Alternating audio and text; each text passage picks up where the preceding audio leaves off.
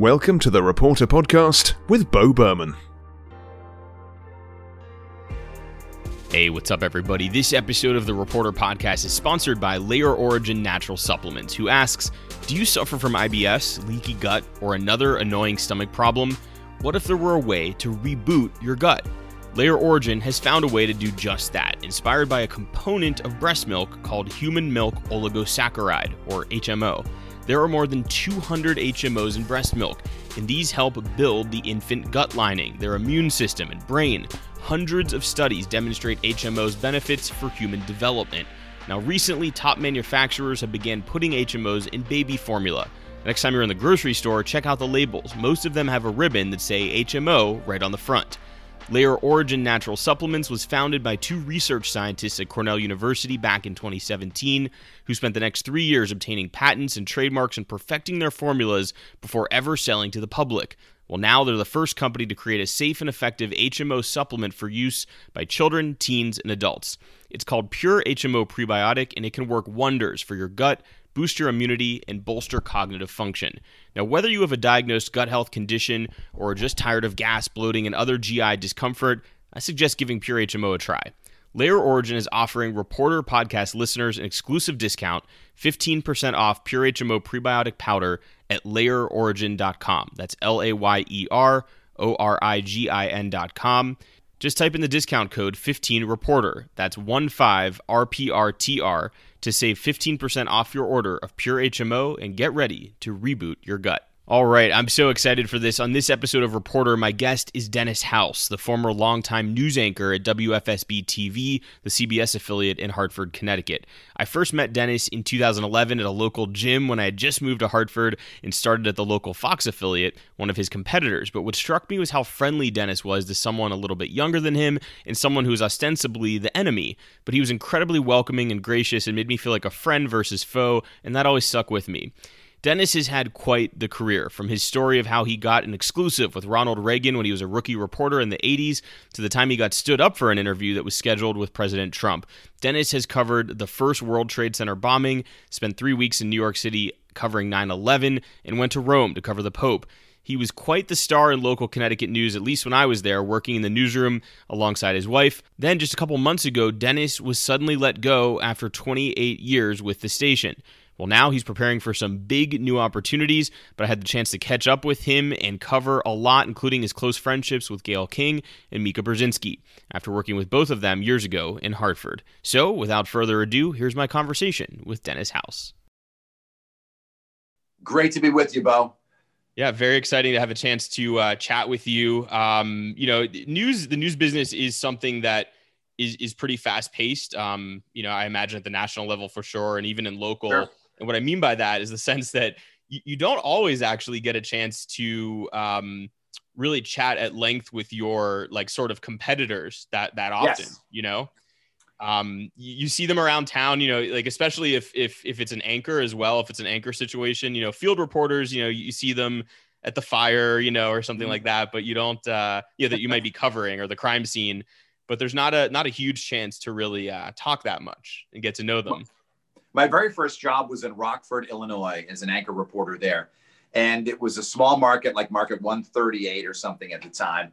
And most of the reporters at the three stations there were 20-somethings like me. We were just starting out. It was almost like graduate school.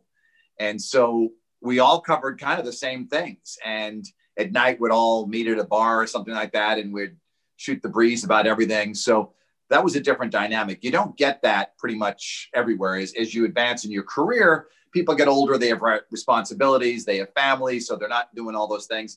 Maybe the stations are doing some different stories, more investigative things, more creative things, more enterprise things. But in the small market of Rockford, I found we kind of covered everything together. It was really an unusual situation. Yeah. And that's, for me, that's immediately reminiscent of, and it's probably a common thread in the local news business, but, my first market, Midland, Odessa, Texas, Midland, Texas, Odessa, Texas. And it was the same thing. We were all friends, from every station. We all, went to the bar together and hung out and had parties. And you're right. It was very much like a kind of grad school or extended college vibe. Everybody took everything seriously, on the job. And that was great. A lot of professionalism, but everyone kind of knew each other. It was like Cheers or something.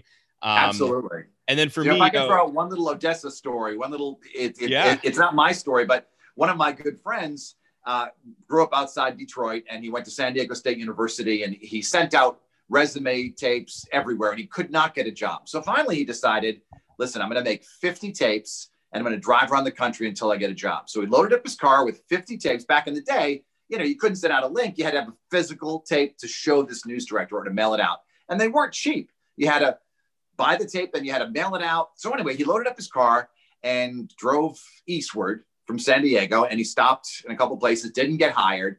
He went to the station in Odessa, Texas, and got an interview, and they needed someone like that day. And so they liked him, and so they hired him. And so he worked there for a couple of years. And one of his big stories he ended up covering there was, and I forget her last name, but little Jessica who fell down the well. Yes. Yeah. Baby Jessica. Yeah. Yes. And, you know, he loved living there. He had never been to Texas, never been, knew anyone from Texas. So it was a great experience for him. Yeah, that is a lot of people go through that market. It's pretty interesting. A lot of people go through that market. It's a good market. It's a great starter market. It really is. I mean, there's a lot of, you know, the Baby Jessica story was a huge story. I mean, there's now, yes, that was kind of at the onset of CNN, and, you know, they dominated the coverage on that as a national news organization. And I actually just recently listened to a podcast with my wife about that, about Baby Jessica. And I mean, I knew about it, but, you know, the podcast, you know, these podcasts sometimes dive into the details, and very fascinating, you know, just from a media perspective and just culture perspective. As like they kind of described it as one of the first stories that people, you know, from all over the country paid attention to, like around the clock. And of course that's not true, because it's like you have JFK and the moon landing and things like that. But you know, in terms of like a CNN type of thing, you know, just obsessed with it, even though it wasn't in their backyard, and it was a kind of, you know, limited scope type of situation that only affected really this one community, but people all over the country obsessed over it. But yeah, no, I mean, there were certainly some big stories come out of there, even though it's it was like market 151 when I went there. But no, I was just going to say, but then whenever I moved up to Hartford, market 30, it immediately was a different vibe. It actually kind of shocked me, because, you know, I went from, you know, in Odessa, you know, being 26 years old and kind of like starting to become one of the older people, and then go to Hartford and I'm immediately the youngest. And again, that was in 2011 though. So I feel like things have probably changed even in the Hartford market, maybe since then, where it skews a little bit younger now. But yeah, no, you basically just find that people, you know, a lot more people are, you know, kind of have their lives set up. They're married, they have kids. And so not everybody's going to the bar for a drink after the 10 PM newscast anymore. But there's still that camaraderie, which is awesome. And so that kind of leads me into, you know, the way that the funny thing is that, you know, the way I remember, obviously I saw you on the news every night and had a lot of respect for you, because you seem to be someone who had a ton of credibility and established himself in the market and worked his way up. And so that stood out to me, but also bumping into you at the gym. So it turns out we went to the same gym, the JCC in the you know, West Hartford area. And so I'd see you there, and it just struck me that you were very friendly to a competitor, to someone who was young, you know, and starting out in that market. And so that stuck with me. But so let's talk a little bit about how did you get from, and you don't have to tell, you know, the full 20,000 word story, but how did you get from Rockford, if that was your first market? How did you work your way up? What do you think the key was? So in a nutshell, my story was this: I had graduated from college and I wanted to be a reporter, but I just hadn't majored in it or anything. So I took some graduate courses at Emerson College. I never ended up getting my master's, but it got me the opportunity to get an internship in Providence, Rhode Island. I was an intern there, and I worked really hard at that. I was an old intern because I was like 24, you know, and so I really worked hard to go out on stories with reporters and learn as much as I could. And then I got a behind the scenes job at WMUR in Manchester, New Hampshire, on the assignment desk there. And I stayed late. And again, I went out with reporters and I worked in the studio with anchors, and I really wanted to get a really, really good tape. I put together an amazing tape. At least I thought it was amazing. So, and I sent out about 30 of them, as I recall. And I got 2 offers: Sarasota, Florida, and Rockford, Illinois. And Rockford was a weekend anchor job, reporting during the week. And so that to me seemed like a better job, even though people would gravitate towards Sarasota thinking it's a better place to live. But Rockford was amazing. It's an hour and a half west of Chicago. I really enjoyed it. And I did some pretty good stories there. My big story that, I did a couple of stories that were on my resume tape that got me out of there. And one of them was a semi-exclusive with Ronald Reagan. He came there. He was a former president at that point, had just left office, and his boyhood home in Illinois was being opened up as a museum. So he flew in to see it, and we were told by Secret Service, there'll be no access to the president. You'll basically stand behind the line and you'll get some video, the whole bit. So I said to my photographer, why don't we go around to the backyard? And just thinking that he would want to see his backyard. And so we were the only ones out there. And sure enough, there he was. The great communicator walked out, and looking back on it, I should have asked some better questions, but I was so worried about asking like silly questions that I asked stuff about Saddam Hussein and the Democrats and the budget and all that. Whereas I should have just said, hey, how does it feel to be back in your boyhood home? What's going through your mind right now? Tell me a little story about Dixon, Illinois. But you kind of worry about not asking something serious. And so, but looking back on it, I should have gone after that emotion. Another story I did was, Rockford. I covered a lot of like crime. I did a pretty good job with that, and some other things that come to mind. I did a thing on air traffic control. It was kind of interesting. Anyway, I ended up getting hired in Grand Rapids, Kalamazoo, Michigan. That market there, the CBS station, which at the time I think was market 38, and I had some other interviews in some other markets, but I chose that one because it was a little bit more toward the East Coast, which is where I wanted to go. I knew some folks who worked in that market and went to Grand Rapids. And my first day in the newsroom, I remember thinking like, wow, this place was like Disneyland compared to Rockford, because we had twice as many people. We had more live trucks, a bigger newsroom. Our just product looked amazing. In fact, I didn't think I could do I thought I was going to like not succeed there because it was so much better than I was used to. But I managed to do a pretty good job there, and I got promoted to an anchor job. Well, actually, a month into my job there, I got called by the news director. Can you come home?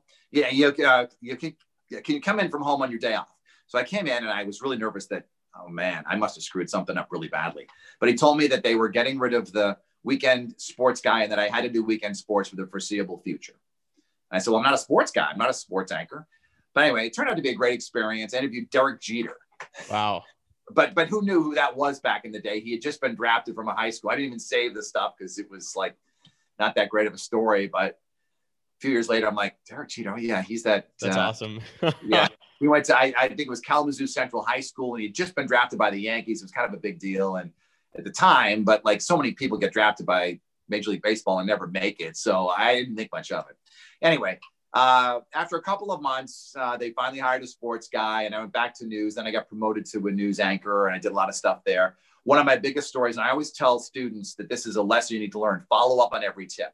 I got this crazy tip that a woman was burning dogs on her property, right?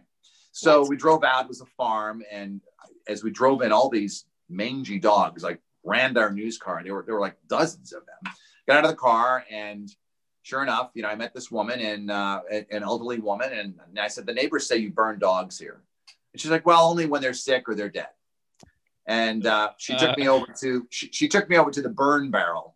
Oh my. I'll never forget it. It was like carcasses, and the teeth were bright white against the charred. It was just awful, Wow. Anyway, she got in a lot of trouble, and that story kind of went, was pretty huge, and my news director was pretty excited about that. So that was one of the stories that was on my resume tape and got me hired in Hartford. I had 2 interviews. Actually, I had more interviews, but 2 job offers. And one was from Cleveland and the other one was from FSB. And I took WFSB because I was from New England. I wanted to get home. Cleveland was a bigger market. I think Hartford at the time was market 23. It's 33 now. It keeps sliding. I don't know what I'm doing here. But anyway, it has kind of, as the other markets have grown and people have moved out of Connecticut. So I got hired there, and that's where I ended up in Hartford. What year approximately was that actually? That was 92. Okay. 92. And then you had quite a run at WFSB, and you parted ways with the station. When was that? So I parted ways August 31st. I was they had a lot of COVID layoffs. I was the first one at the time, and they did a lot of cutbacks.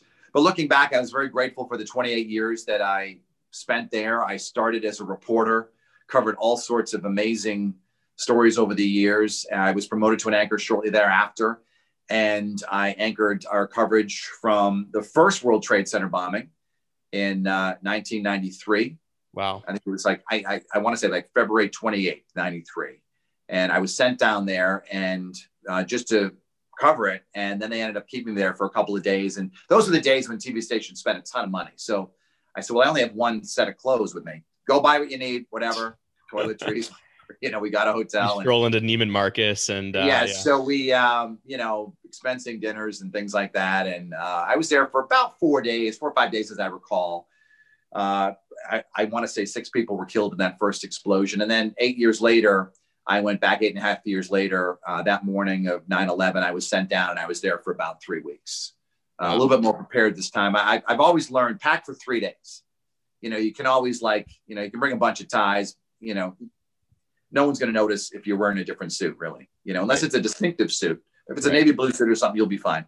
Yeah. And shirt. So, you can always get them cleaned or whatever. And so it was an amazing experience. I went to Rome twice, once to cover the Pope during, he had a conference of cardinals during the sex abuse scandal.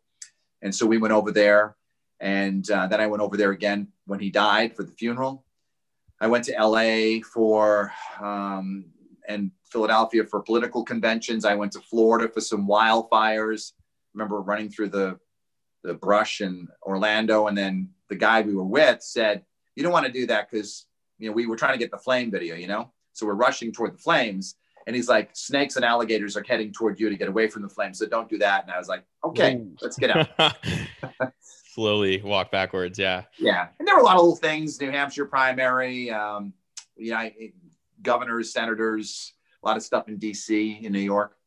Did you go up to, did you end up going up to Boston for the marathon bombing, or did you stay on the anchor desk? I stayed on the anchor desk for that. And part of that was, Denise and I had been, we didn't have too many anchors at the time. So they really needed us there. It made more sense at the time. Yeah. I mean, I was in Connecticut for that. And it was just, granted it happened in Boston, but what a surreal, situation, the marathon bombing. Just absolutely unbelievable, situation. Of course, my best friend from kindergarten, I had gone to, we were right near there the day before. We had gone in for a baseball game at the Red Sox. And then 24 hours that happened. It was crazy. Jeez. And then, man, the fact that you were in New York City, covering 9/11 for 3 weeks. That is quite the assignment. 3 weeks. So you didn't go back to Connecticut in between? You were just staying in the city that whole time. Yeah. Yeah. I was staying in the city that whole time.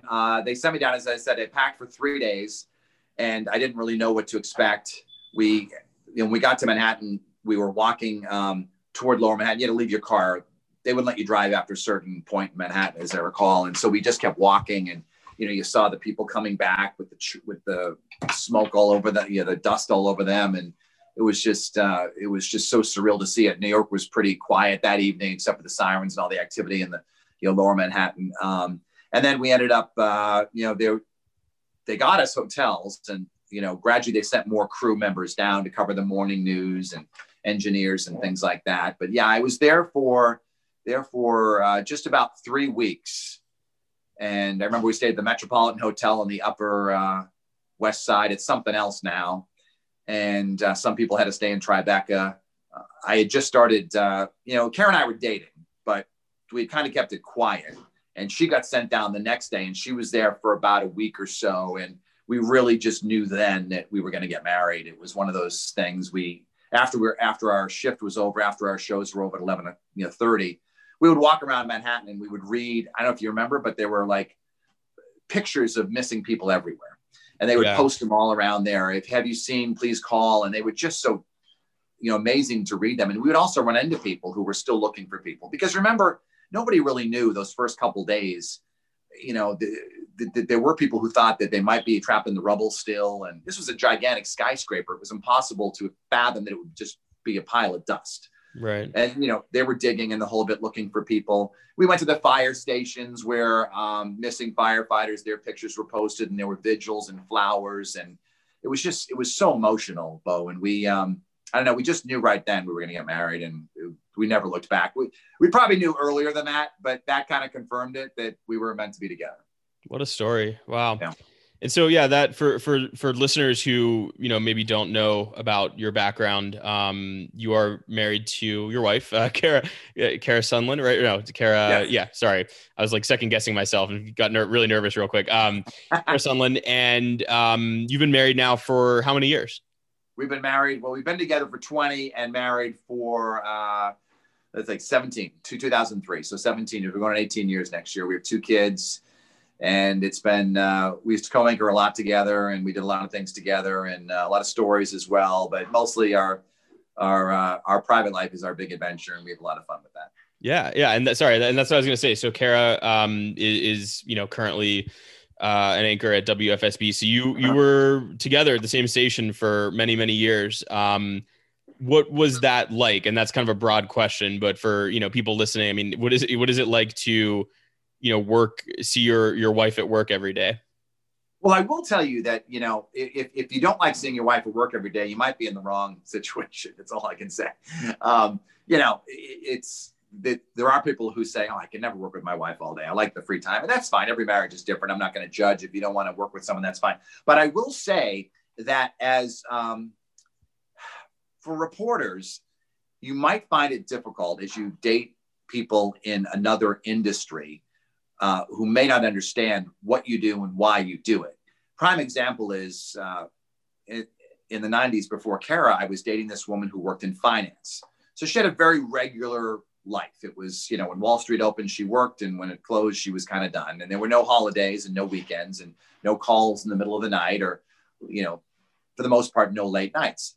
So she had booked a place in Vermont, a ski weekend, New Year's weekend, with a bunch of her friends. We were all supposed to go, right? And I had the time off.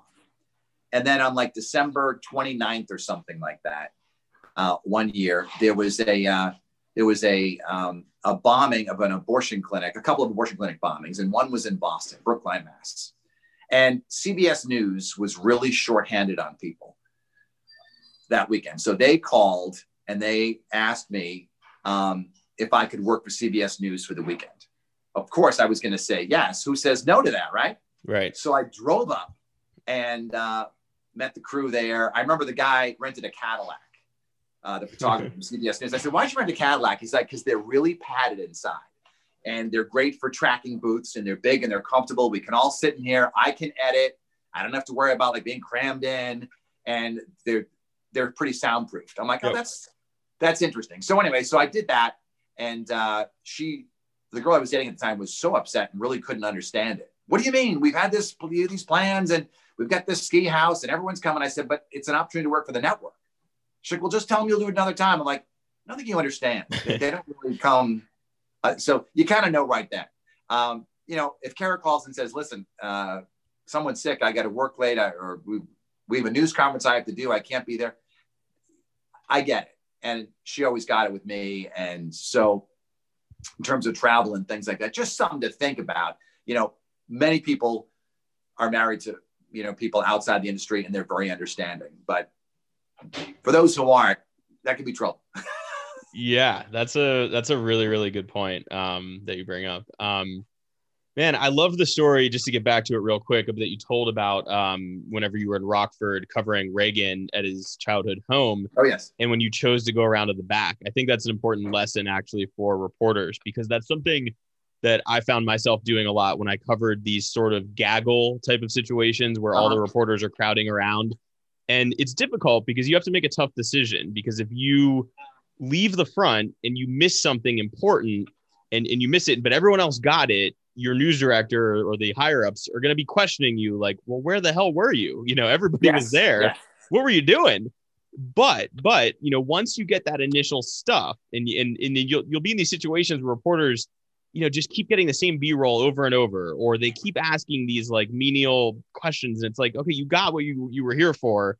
Maybe get more creative now, maybe try the side door, maybe go around back. And I used to love doing that because it would yield, results that were different. And that's ultimately what viewers are looking for, something candid, something different. And, it sounds like you got that there, but I love that as a lesson for reporters and people in the field to take. But sorry, so we'll jump back to more present discussions. So so you're now kind of a free agent because you, after 28 years at WFSB, the CBS affiliate in Hartford, it was actually the headquarters are actually in Des Moines. Which city? The station is in Rocky Hill, which is a suburb. Rocky Hill, just right? Okay. South of Yes. Of Hartford, and That's the right. company is we're owned by Meredith, which is headquartered in Des Moines. That's right. Okay. But so you're now kind of sort of a free agent to some extent, and so you just I saw on social media you just accepted a position with St. Joseph University. Yes. So I've been looking at a lot of different options, and I nothing to announce right now, but I have a lot of exciting opportunities. And you might imagine in media and outside of media. So I'm kind of excited about all of that. And one of the things that I have agreed to is to be a visiting fellow at the University of St. Joseph, which is in West Hartford. It's a growing school. It has went co-ed a couple of years ago. It was all women for a long time, but they hired Jim Calhoun, the legendary UConn coach, as their first basketball coach. And they brought in men, and a lot of men applied and wanted to play for Coach Calhoun. And so I'm part of that organization. And so I'm going to be teaching and lecturing and things like that. It's still being written, the exact plan as to what I'll do, but it will start in January. And I'm pretty excited for it. I've also been doing some things that I hadn't really thought about. I was asked to guest host on the #1 AM radio station in the state, the News Talk radio station. I did that this past week, and that was really interesting with a local legend, Ray Dunaway, who's done it since 1992. And so I sat in with him, and I think they liked having me. I got a lot of cool interviews for them, a lot of people in my phone, a lot of contacts that I've dealt with over the years. So I got him to come on, and we broke some news stories. It was really a lot of fun. Radio's refreshing in many ways. I hadn't done it. #1, I didn't have to I took a shower every day and all that before I went in at 4:30 a.m. But, would you have to? Maybe not. I don't know. I didn't have to wear a tie or makeup or stuff like that. But yeah, it was fun. Absolutely. Yeah, that's when I left the ABC affiliate in Pittsburgh in May of 2019. It was a little bit refreshing to not have to put on a tie every single day and makeup every day. I mean, look, I actually like dressing up, and I get the sense that you do too. But it's nice to take a break from that. It is actually. So a little bit of radio, that's awesome. And the teaching gig is going to be really cool. Basically being a fellow there. Yes. And I'm still doing, as you know, for those of you who are listening, part of being a public figure is that you do a lot of charity events and things for nonprofits. So I've been, interestingly, since I left, I have been inundated with requests to do things. People want to see me back in the mix. And so this week I had 3 events that I have to do. I had to do it. I have another one tomorrow. And with COVID, some of them are Zoom, some of them are in person. One of them was, we went there in the studio. They had set up a studio in this place, and there were only like 6 of us. All had masks on, social distance, and the participants were at home asking questions through their computers and cameras and things like that. So that's how things are going right now. There aren't really big events like there used to be, but it's nice to be. I'm always honored to help people out if I can. Yeah, that's very noble of you, and something that definitely comes along with, like you said, getting into the local news business and broadcasting in general, is that got to kind of pay it forward, and it's fun to do and something that's important to do for sure. Exactly. Bill, and, as you know, I mean, I'm sure you've been called a celebrity, as I have, local celebrity, but I don't see it that way. And if indeed you are a celebrity, it's incumbent upon you to give back, as you mentioned. And if my name, and my wife and I do a lot of stuff together, we may be one of the most sought after teams in the state in terms of speaking at these events. And for us to go there and lend our name and help raise money for a hospital or a children's organization, we're not going to say no to that. Yeah, absolutely. That's excellent stuff. And you mentioned, kind of like your Rolodex, in your phone, and you've certainly crossed paths with some very high profile people, and even worked with some people that, the listeners of this podcast would know from the news business. Is that right? I mean, I'm thinking of perhaps a Gayle King or a Yes. Mika Brzezinski. And what was it like did you work with both of them? Yes. So Mika Brzezinski and I were both hired around the same time at WFSB. We were rookie reporters and we had a lot of fun. We worked weekends together. We were the new kids with the worst schedules. So Saturday nights, and then we'd, go out for drinks and dinner, we would do things and, we became really good friends. We're still good friends to this day. We had a big texting conversation yesterday about something. So she was amazing. She ended up marrying someone in the market, as I recall, and she had kids and moved on. She went to CBS News. She went to MSNBC, and we remained friends during all of this. We had a lot of conversations after Denise died. She was so upset by that. Her husband now, Joe Scarborough, also I consider him a good friend, and he's been great. They're wonderful.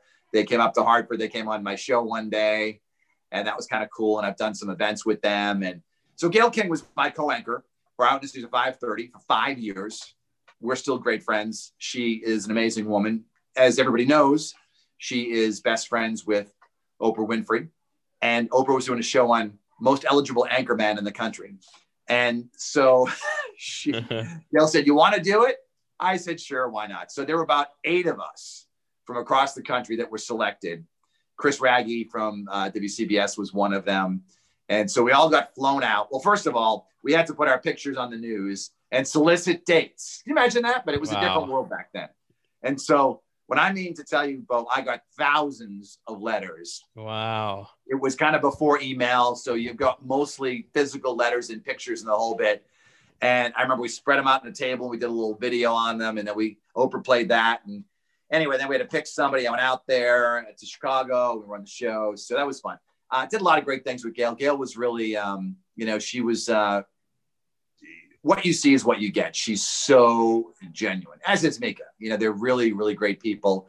And I became friends with them early on in my WFSB career and we're still friends to this day. That's awesome. That's really cool that you've remained, kept those friendships intact and have those contacts and whatnot. And just, friendship from the friendship standpoint. Let me ask you this. Do you, from like an ego standpoint, does it ever creep into your mind? Do you ever think like, man, I should have pushed for that national presence life, in my career? I mean, because I ask you because I think that goes through the minds of a lot of newscasters. Well, you know what? At the time I was interested in doing that, I didn't have the experience to do it, if that makes any sense. I was having a good time in my job here. I felt like I was on a good track. I really enjoyed it. I had interviews at the network, and I remember one of them was they were hiring some correspondents, and they said it may begin in China. Looking back on it, it would have been cool to take that, but I don't really have any regrets. Some of those network jobs, and I do have some friends who've taken them, and it has not necessarily turned out to be a happy situation for them. They've either worked weekends their whole life, or in some cases, a couple of women I know kept putting off having kids and marriage because of the career, the high pressure of a network career, and then it was too late. And so those things are a little difficult. Would it have been great to be a White House correspondent? Absolutely. Do I think I could have done well at it? Absolutely. Am I still open to maybe a certain network job? Maybe, but I don't want to be leaving my kids and my wife and all that. So I'm pretty happy in local news. And I have a lot of people I know at the network who kind of wish they were in local news in some ways. So yeah, it's right. It's, and you have to think about, life, in general, not just career. And it seems like you have a great life right now, and so it's like one of those things where, the grass can be greener for sure on the other side, but not necessarily actually greener. Well, I remember when Mika was a network correspondent, she said it's really grueling. There was a point she had 3 nannies when her kids were little because her husband's, they just didn't have any, the husband was in TV news, she was in it, and they were just never around, and they were working a lot. And the demands on a network correspondent are just tremendous. And I have tremendous respect for them because it does take a lot out of you. Sure, if you can get a Monday through Friday anchor job, that's probably a little bit easier. But even in today's day and age, Norah O'Donnell, she travels, David Muir, they're everywhere. And those are exciting jobs, but they take a lot out of you. To be a White House correspondent, for example, you travel with the president wherever he goes. And if you were covering George W. Bush, that meant a month in Crawford, Texas, away from your family. It's not always Martha's Vineyard in August and Hawaii with the Obamas. Sometimes there are places you have to go and you're away from your family. Like if you're on a European tour for 14 days and, there's no time for tourism, you're not like you're on the, let's say you're NBC, you're on the Today Show, you're on MSNBC during the day, you're on the NBC Nightly News, you get home after a 18-hour day, let's go see the Louvre. No, that's not how that works when you're in Paris covering the president. Yeah. And people don't realize that, I think, to some extent that, it's not all fun and games when you're doing that. It's a ton of work, and it's, heck, even in local news, whenever you go on assignment out of town, it ends up being, I used to always get this notion that like some of the producers in the newsroom thought like, oh, how lucky, you get to go have fun, and cover this story out of state. And it's like, I don't think you realize like we're going to work like basically 20 hours, like a day. Like we're going to get like 4 hours of sleep, depending on what the story is. But, it's actually, much more high pressure in some extent. You're feeding back the story, using technology, and it might not feed right. And, it's the driving takes time, and, it's very high pressure. It's fun if you're a certain personality type, which I know I am, it's like an adrenaline rush, but it's not the same type of fun that people think it is necessarily. So let's segue into, you mentioned being a White House correspondent, and, that would have been a cool job in some ways. How have you, while you were at WFSB, since say 2016 or 2015 until August, when you parted ways, how did you handle the whole notion of fake news, the fake news culture that President Trump sort of ushered in that term for the most part? I've heard that, like, who was it? Maybe like Newt Gingrich actually coined it years ago, but like Trump really brought it to the forefront. And it's really taken on a life of its own. People now, whether they're pro-Trump or anti-Trump, will even use that term just as a joke with friends, like, hey, that's fake news. But how did you handle that with the polarized nature of society now as a news anchor? Well, I will say that I do believe there is some bias out there among some organizations. Absolutely. And Bernard Goldberg wrote a great book about it years ago, just about how certain stories were only covered when there was a Democratic president, and certain stories were under a Republican president. And people who live in New York and make these decisions on the network news, they kind of live in a bubble. They don't own cars, many of them. They don't mind paying $14 for a cup of coffee. They're used to a different type of lifestyle than maybe someone who lives in Texas or Oklahoma or something like that. So they can't always relate to some of the stories that are out there. And I think that the whole fake news thing really bothered me. And I'll tell you this one story that I really haven't spoken about publicly, but in 2016, I was on the beach on vacation in Rhode Island, and I got a call from the Trump campaign offering me an exclusive interview with Donald Trump when he came to Connecticut that night. He was going to be speaking at Sacred Heart University in Fairfield. And I was the Connecticut reporter chosen for the interview with Donald Trump. So I called my boss and said, this is going on. We brought a crew in. I headed back the whole bit, left my family for the day. And, it was 10 o'clock in the morning, roughly, when they called. And we got there, and I was, I don't know what the word of, not bullied, but like I was criticized by some of the people in attendance there. Fake news, CNN, F you, CNN. I'm like, I don't work, they were very anti-media, some of those supporters who were there. It was 100 degrees in there. There was no air conditioning in the gym, or so many people. And we had to get there hours in advance for Secret Service reasons. And then finally we got ushered down to this room downstairs. It was air conditioned, waiting for him, and waiting for Donald Trump to come there. And then at about, he was supposed to speak, I think at 7:30 or something like that. At about 7 o'clock, they came down. We'd been there since like 3, if not earlier. Plus I'd driven in from Rhode Island and gone to the station, and, we'd been working a long day. They said, oh, you know what? He's canceled the interview. I'm like, what? Oh. What? I was like, couldn't believe it. No. And canceled the interview because they were running late, didn't want to do it now, and the whole bit. And so we waited a while thinking he'd change his mind. I never got near him. They ushered us out then and brought us someplace else. So I always said that was my fake interview with Donald Trump. But having said that, I don't want to defend everything that he has said by any stretch of the imagination, but there have been a few things that I think should have been covered better under the Trump administration. And so he wasn't seeing it out there. He wasn't getting credit for certain things that he did do, because I think that there were so many people in the media who just don't like him and don't want to give him any, any credit for anything. But to label everything fake news is irresponsible and incorrect. And I will also tell you, I don't like when he would say that, it also put us in a very, dangerous situation, because people would hate the media. And, I would get it on Facebook and Twitter. I was never physically threatened by anybody, maybe because I live in a state where I'm not going to see that many people like that. Yeah. Yeah, absolutely.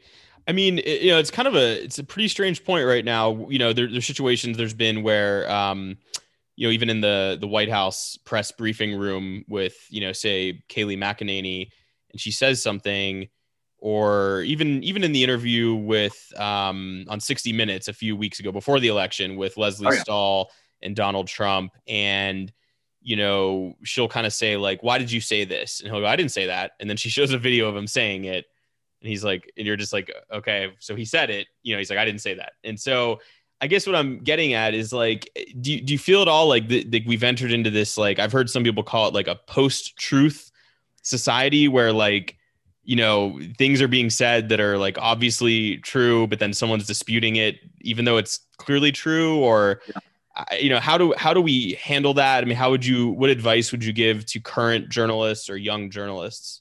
I think it's really difficult. And it's Trump's not the first one. I mean, he may be, some would say, the worst one in terms of saying things that are just not true.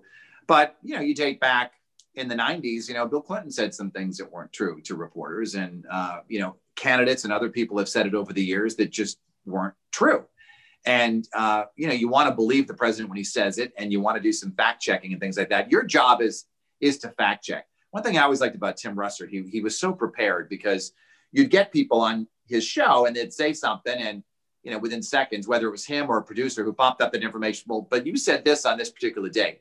Leslie Stahl was prepared. And that's another thing. You need to, my advice to young reporters, when you're going to interview someone, think about what the person will answer. Think about the answer to the question you are going to be asking, because you need to know whether it's false or not. You just don't want to ask a question that you don't know the answer to.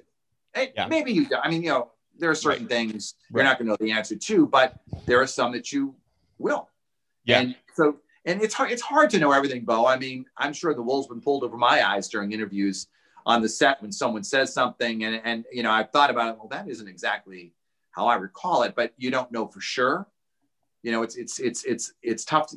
As reporters, we become instant experts. I always say, you're assigned a story at 1:00 in the afternoon on someone you never heard of, and within an hour, you know everything about this person you possibly can. Yes. And it doesn't mean that you've known this knowledge for very long. Right. Yeah. No, that's so good. I love that bit of commentary you provide there. I mean, I used to say the exact same thing. I called it mini expert. I like your term better, but you do become a quick expert on something. And it's actually kind of remarkable. I mean, how much you can learn in like 8 hours or even 4 hours of just like Wikipedia and YouTube videos and just like trying to learn every single thing about this person or topic. And you get pretty good at it, at least beginner's knowledge of it. But I love your comment about preparation. It's so important, because I remember years ago, I heard that it's pretty popular line, but someone said, for an attorney should never ask a question they don't already know the answer to. And I loved that. True. I loved that. And I thought the same thing, as much as possible, should go for reporters and anchors as well. It's not always possible, though. And that's where it's really difficult, or there's an extreme nuance to it, right? Where there's like some little piece of it where the person goes, yeah, but this, and then you're kind of like stumped, because if you don't know the answer in front of you, then you can't hold them accountable on that. And that's where reporters kind of move on to the next question. But I think that's really, really good advice about preparation, because if and someone currently doing that who I've enjoyed is Jonathan Swan for Axios. And his interview with Trump went pretty viral a few months ago, where, I mean, he just knows his stuff. He does a ton of research. And so if someone starts lying to him, he just immediately interrupts them and says, no, actually, like you said, with what Tim Russert used to do. So who are some people that current day, you mentioned Tim Russert, who, the late Tim Russert, but who are some people current day in national media who you admire, who you think are doing a good job? I think Norah O'Donnell does a great job. I think she's smart. She's knowledgeable. She knows her things. Gail's my friend. I admire the way that she asks questions very candidly. She's a very curious person. And I remember when she was out of news for a while, she initially left WFSB to work for O Magazine. And she would call me up during the Skakel trial, the Michael Skakel trial. She wanted to know every bit of dirt on it, and she'd want to know. And she's that natural curiosity. And so she's a great questioner. I'm a big fan of Lesley Stahl. I really am. I think that she has, done a great job in her career. I was reading her book, and as I recall, one of her first stories with the network was Watergate. And she got it because she was the new kid at the station, at the network. And at the time, it was some third-rate burglary, to borrow someone's term. It was like this little burglary, and I got to go to court on a Saturday. It was a Saturday, as I recall, because I think the burglary was on a Friday night, and so they were in court on a special court thing. And so it was like a story that nobody thought was going to be a big deal, and so she covered that. And I think she's a very tough questioner. Yeah, I have so much respect for Gayle King and a lot of journalists who, ask the really hard questions, the questions that make you almost kind of like, as the reporter, like almost kind of like tighten up or like squirm or flinch or something, because you're like, this is so awkward to be asking this question. Like this really hits at the heart of this issue and is definitely going to make the other person feel uncomfortable. But like oftentimes those questions are the most important. And honestly, I mean, even for me, I tried to do that, but I found it very difficult to do it. I mean, most people like being liked. They don't like being disliked. And sometimes if you ask those questions, you are disliked, absolutely. And it's really a skill. I mean, Gayle King, who was it? She was interviewing a WNBA player after Kobe Bryant died in February or January. Yes. I guess it was January. It was a WNBA player, I think. And she asked like that WNBA player if people should, if Kobe's legacy is tarnished at all by the rape accusations from much earlier in his lifetime. And she got a ton of heat for just asking the question. And Snoop Dogg went off on a rant about Gayle King and just cussed her out and said, what garbage she is. And I actually lost a lot of respect for Snoop Dogg after that. Not that I thought he was a decent guy, but I thought she did the right thing. I mean, it's a tough situation. Someone has died and, are you going to bring up the worst thing that ever happened in their life, which essentially that was, and he was never convicted of anything. And heck, at this point, I liked Kobe Bryant. I'm really, really sad that he died. I have his jersey, right? I have his high school jersey. I mean, I think he's a great human being. But I gave Gayle King credit. I mean, that's a thing that happened in his life. And, I think as journalists, we're looking at the totality of, if we're doing a retrospective, then you're doing a retrospective. I don't know. Exactly. I gave her credit for it. I thought she did the right thing, but man, did she, and we're in this world now where, everybody has a hot take on Twitter and Facebook and everyone, and that's fine. I mean, they're allowed to have those opinions, but I have a ton of respect and admiration for Gayle King's reporting. Yeah, no, she's a good questioner. She really is.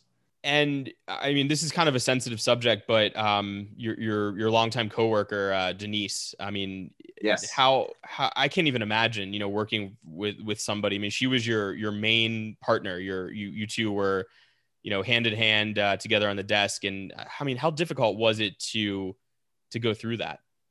Well, that was my toughest day ever as a journalist, was the day that she died. And for those of you who don't know, Denise DiCenzo was my co-anchor for 25 years. I had known her the whole time I worked at Channel 3. She was arguably the most recognizable woman in Connecticut, the number one anchor. And we were blessed with great ratings to anchor together all those years. And we were also great friends. She was like a sister to me. And she was great friends with Kara. She did a reading at my wedding. And that morning, it was December 7th. It was a Saturday, and her husband called, and it was shortly after noontime, and he was just inconsolable, saying she was gone, she died. And I couldn't even believe it. And I I drove, I was only like a few minutes from my house. I drove here. Kara was here. She heard the commotion on the phone and finally got some details as to what had happened. She had passed away in her sleep. She had gone back to bed for a nap and died. And she woke up not feeling well, went back to bed. She died. So Wayne asked me to come down to the house so that he could leave and go to Cornell to tell her daughter, their daughter, what had happened. And so I did. And so I stayed there until the funeral home took her away. Police were there. And then I, just to see all that, you know, I had never seen really a dead person before. That was hard. And then, they took her out in a stretcher and all that, a body bag. And I went to the funeral home. And then once the daughter was told, I called my boss, told them what happened. And we made a decision that it should be announced in the news and that I would do it. So I went home, I took a shower and I put on a black suit, even though, as you know, Bo, sometimes when you're anchoring, they don't see your legs. But I just felt like Denise always was prepared. She always came fully dressed. So I put a full suit on and I came in, wrote something up, and we broke into a college football game at about 8:00 at night and announced it. And then, just my phone blew up. The station's phones were ringing off the hook, emails, texts. People couldn't believe it. And then I had to do with the 11 o'clock news that night. And then the next morning, it was just so crazy. I didn't sleep much. It was very difficult to sleep. And the next morning I had physical pain in my chest and my back. And it was like, I knew I wasn't having a heart attack because statistically, what would the odds of that be, you know? But it just, the physical pain of grief would just, it was tough here. The kids were upset, and Kara's story is much different. She was at an event with the kids and she knew, obviously, but she had to go to my daughter's dance recital. And during the dance recital, the news alerts went out. And so everyone's looking at their phones, and like looking at Kara, and the kids didn't know yet. It was just a very strange evening. But, and then I continued through the week. Couple of weeks, I sat next to an empty chair. We had the funeral. I gave the eulogy at the funeral. I wrote that. And that was just so difficult. And then we had to start planning the public memorial. Wayne and Catherine really couldn't deal with a gigantic open public funeral that first week. There was no way. It was too shocking, too sudden. And so we had a private one. And then we just close friends and family. And then we had a public one a month later. But that night, I remember Gail King calling me, and she just was like, she just couldn't believe it. She's just like, Mika, they just were stunned. I got calls from people, the governor. It was just remarkable. Everybody wanted to reach out and help. And it's interesting because so many people tweeted messages and posted messages. I never really got to all of them. It was just so overwhelming. And it's something I wanted to do. But it was just too much, and so I'd like to do it someday, go through it, respond to everyone. And then gifts started coming in cards, and then we created a foundation. And so it's been tough. I talked to Wayne a lot, and his daughter, and with the anniversary coming up, I know it's going to be very difficult. There's a big article in Connecticut Magazine. It's online if you want to check it out, just about that day, what it was like. And wow. So yeah, that was tough.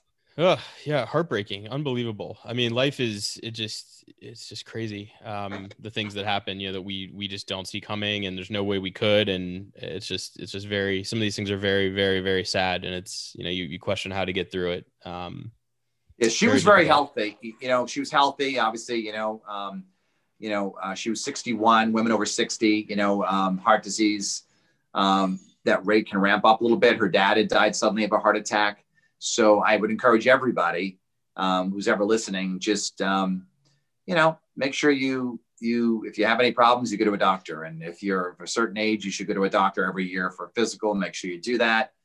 Denise was funny. She had no problems. She was not shy about anything.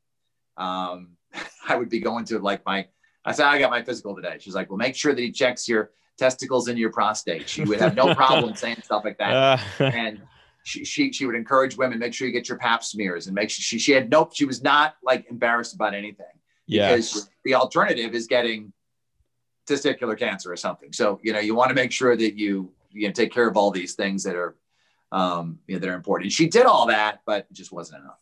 Yeah. Very sad. Well, wish the best for her family and you and all of the people that were close to her, for sure.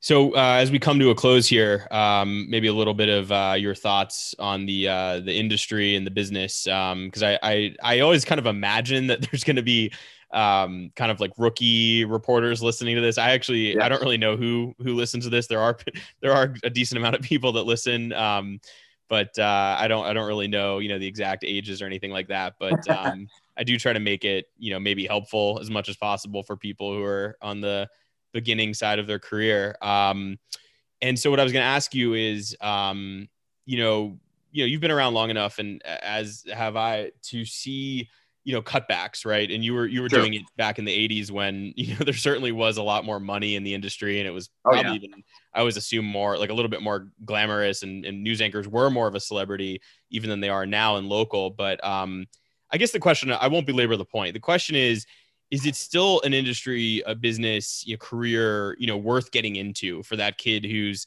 say, 17 or 18, and they're like, hey, should I major in broadcast journalism, in college? And, there's now, like, we're now in a weird point in society where some people even question whether college is worth it, and, all the money and the debt you're going to take on. And so I guess I'll just put it to you. I'm interested in your perspective. If someone came to you for mentorship and they said, I want to do what you did, but, times are different now. And I'm just curious if what you would tell somebody. Well, I think it's still a noble profession. I mean, I wanted to be a journalist for a long time. I think it was when I was in high school.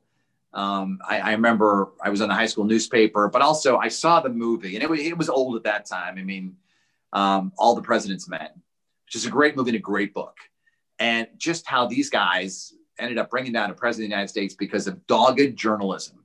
And they made mistakes. They got some things wrong, and they got in trouble for it, but they persevered, and they led to some changes. And really, they've changed the way the presidents are covered to this day.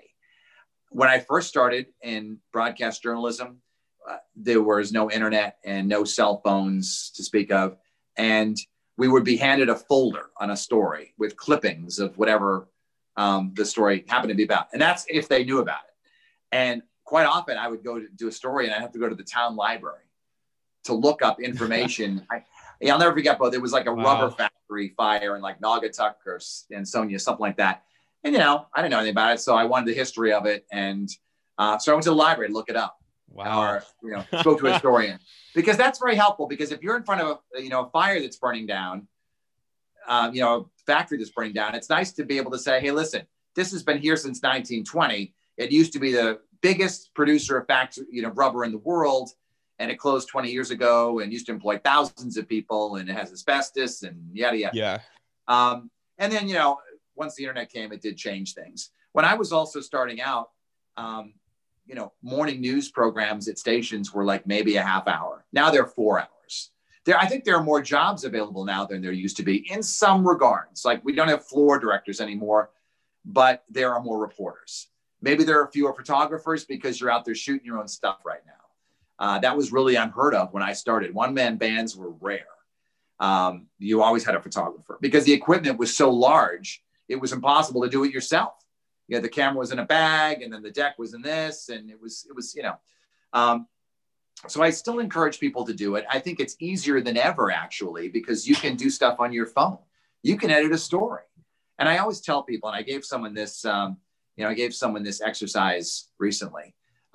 Describe the fire in your fireplace right now, and do it in 30 seconds. And basically start out by saying, there's a fire burning right now in the fireplace. It is flanked by a mantle. On top of that mantle, you'll see 3 framed pictures and a vase of flowers. I believe they are roses of a red sort. You can practice. You can be your own reporter.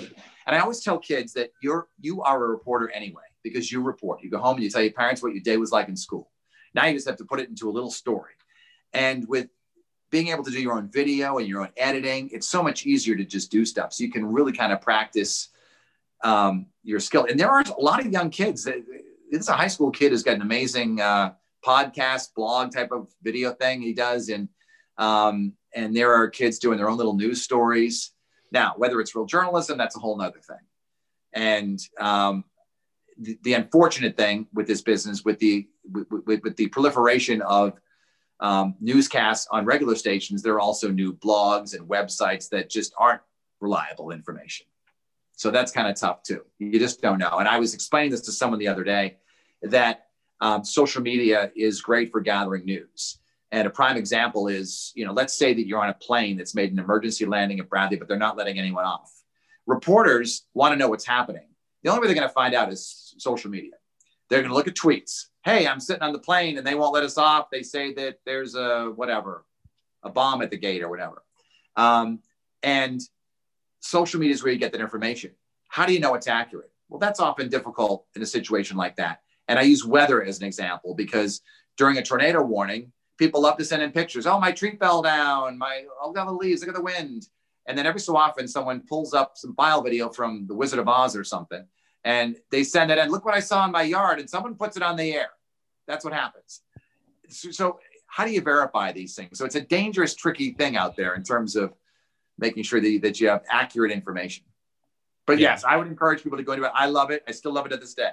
Yeah, that is a really good point. Yeah, the credibility of those things is it's difficult to verify those things.